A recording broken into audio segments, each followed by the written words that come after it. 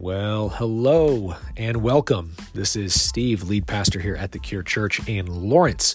I'm excited to hop in to the message recap for our second core value that we are going over here at the Cure.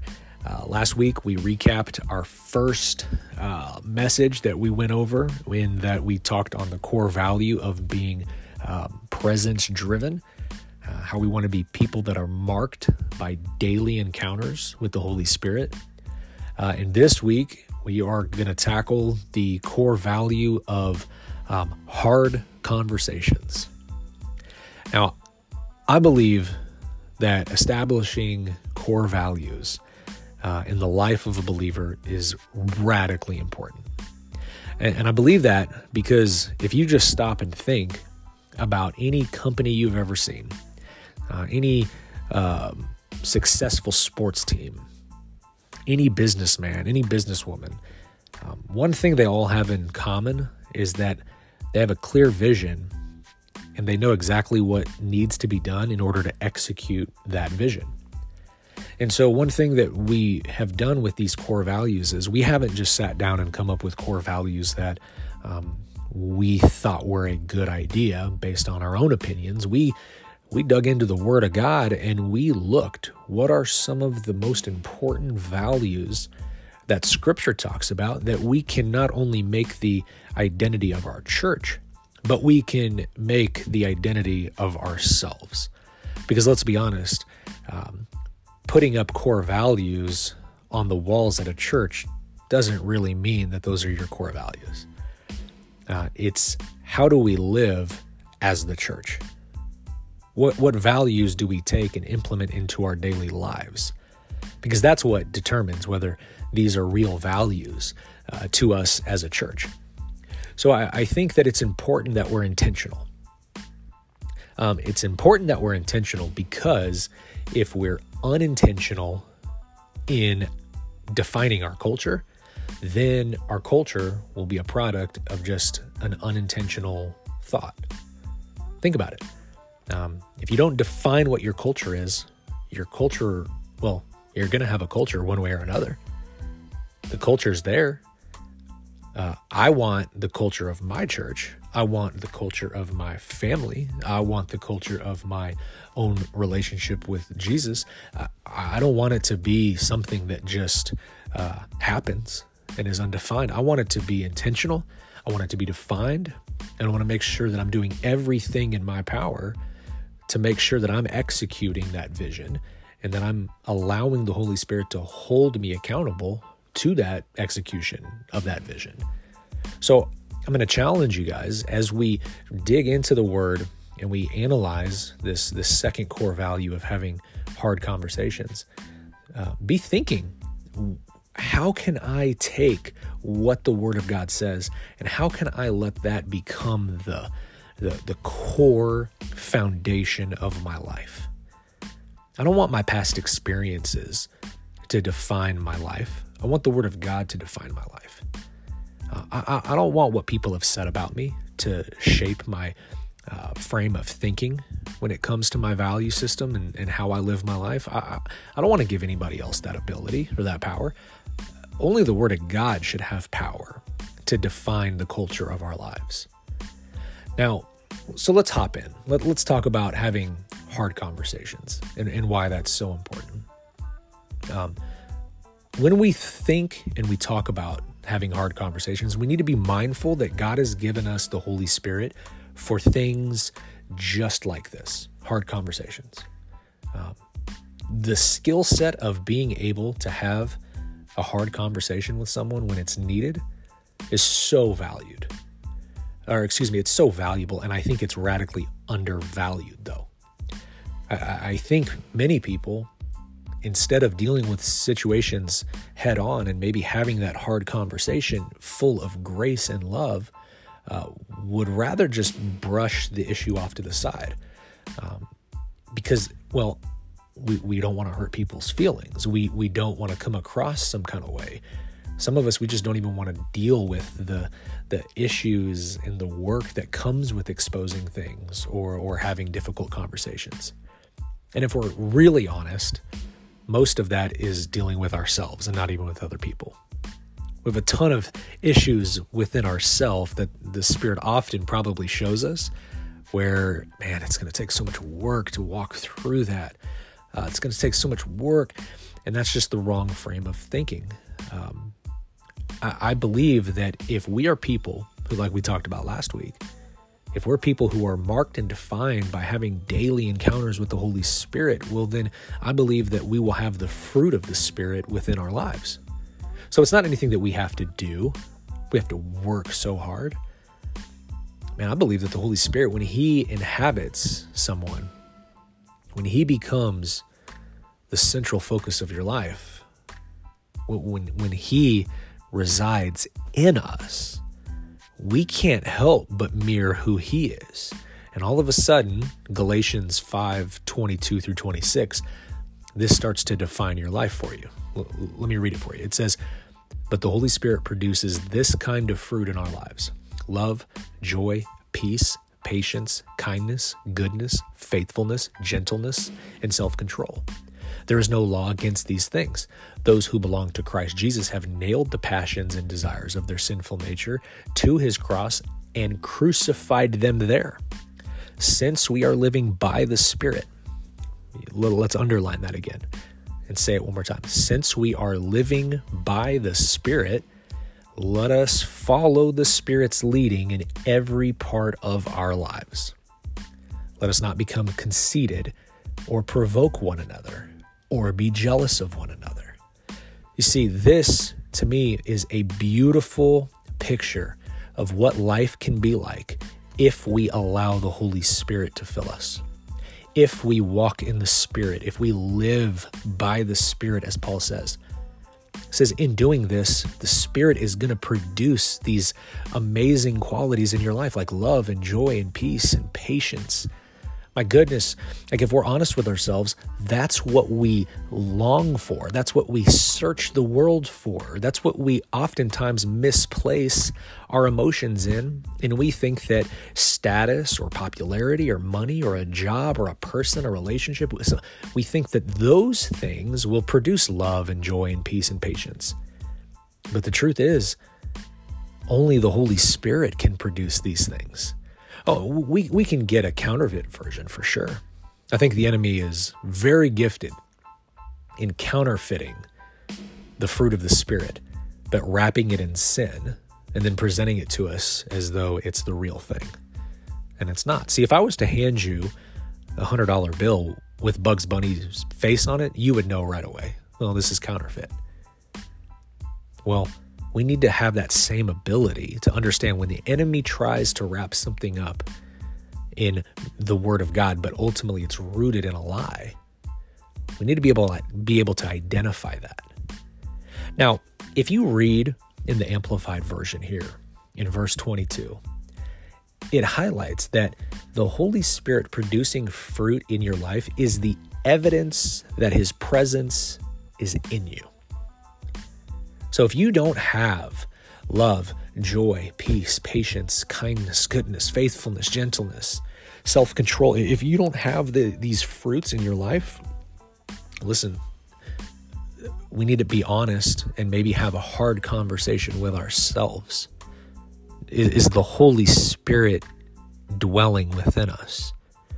Because if the fruit that is in our life is everything that's counterintuitive to these qualities, well then we need to stop and we need to evaluate.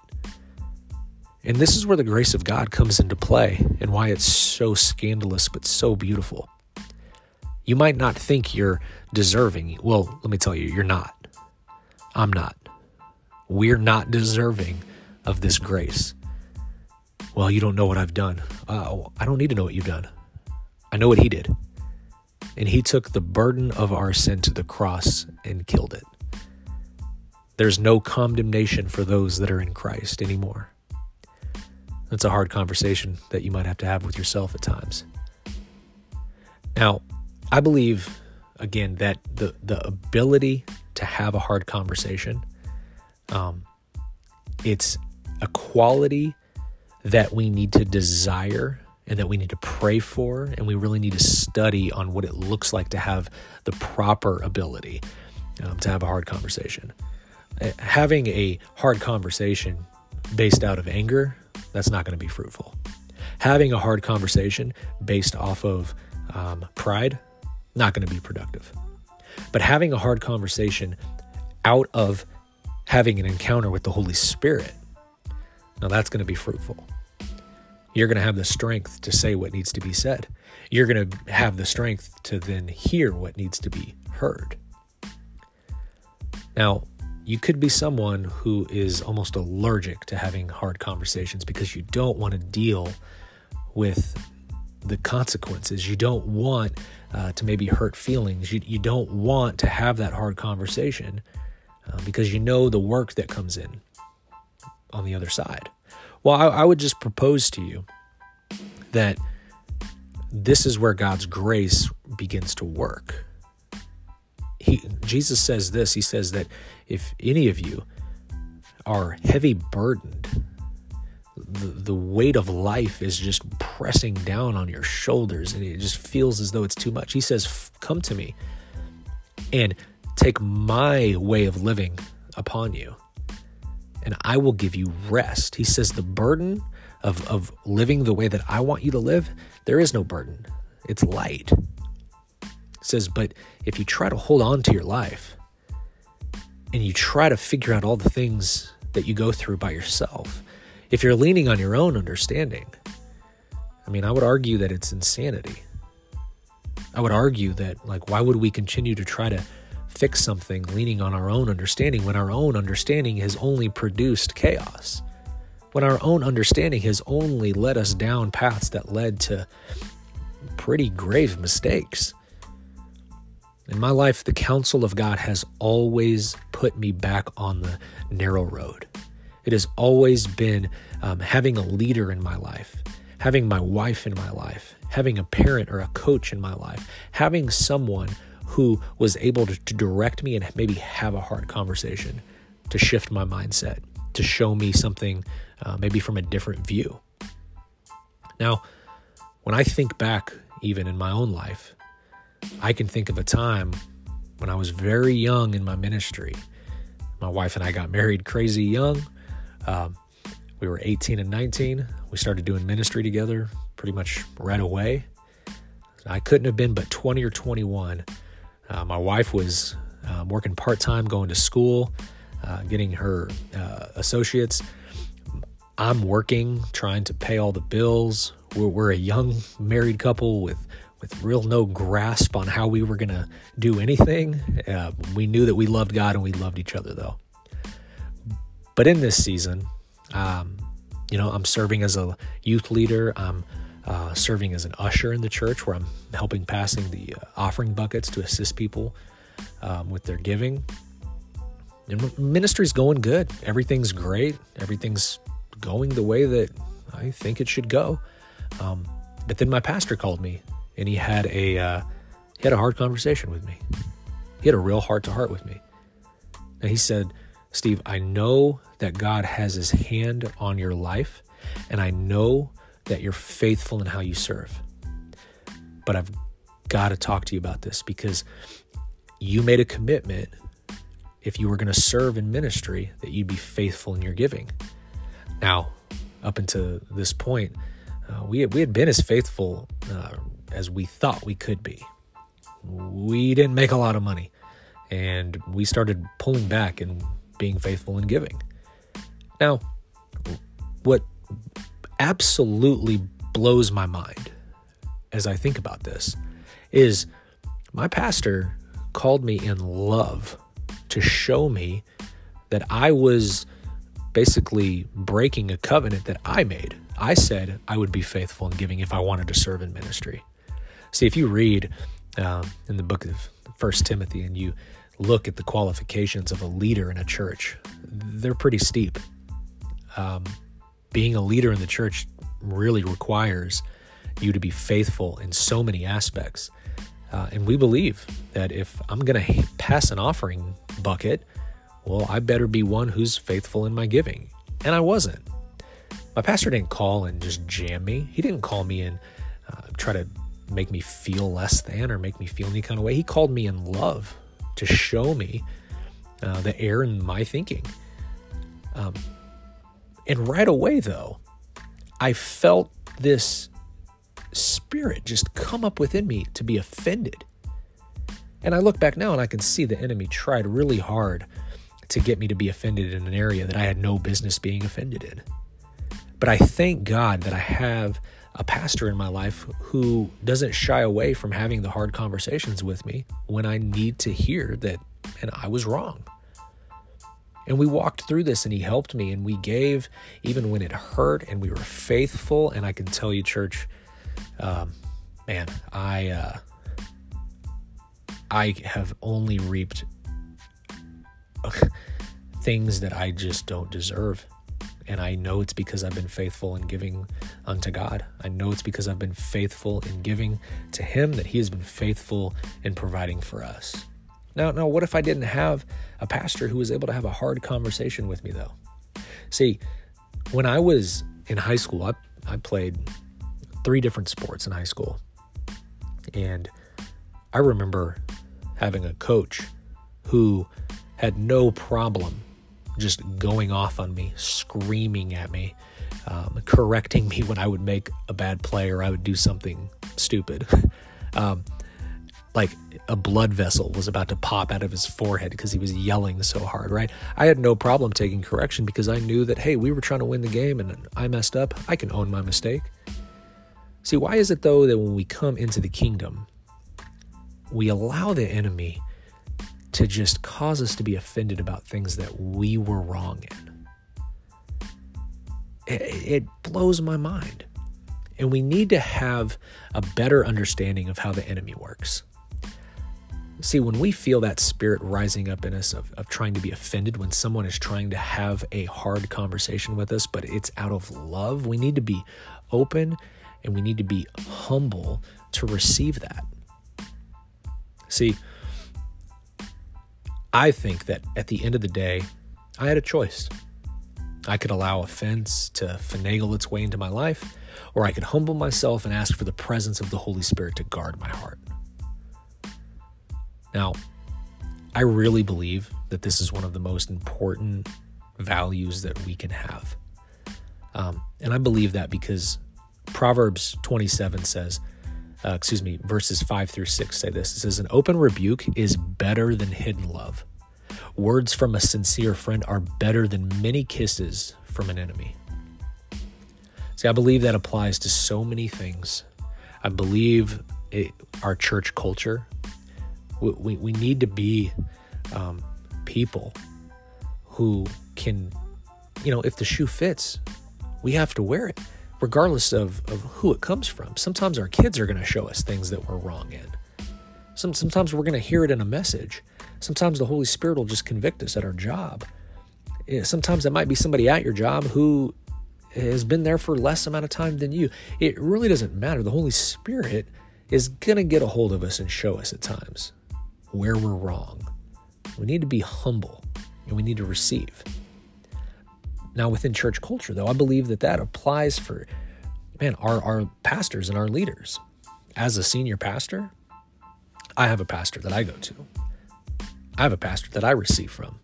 I believe that it's radically important that we all have spiritual authority in our lives. Hebrews 13:17 says, obey your spiritual leaders and do what they say. Their work is to watch over your souls, and they are accountable to God. Give them reason to do this with joy and not with sorrow. That would certainly not be of any benefit for you.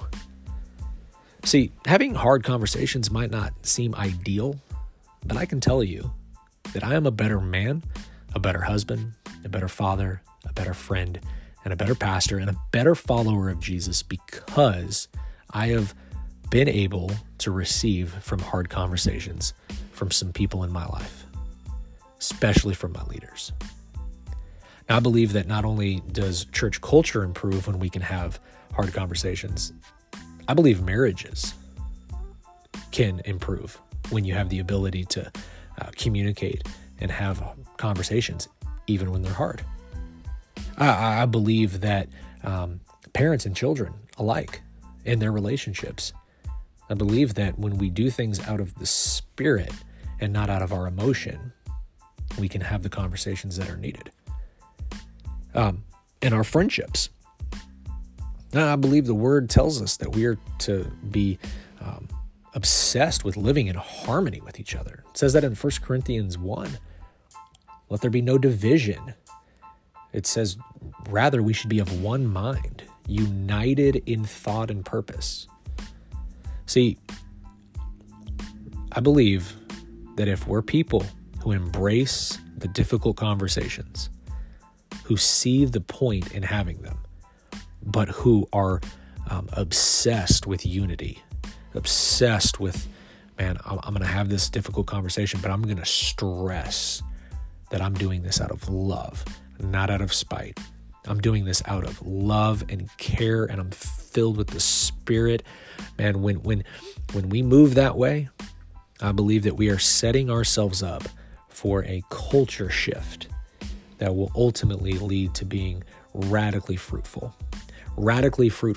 in all of the things that we talked about, in our marriage, with our children, at our jobs, with our families, with our friends, but more than anything else, with the Holy Spirit himself.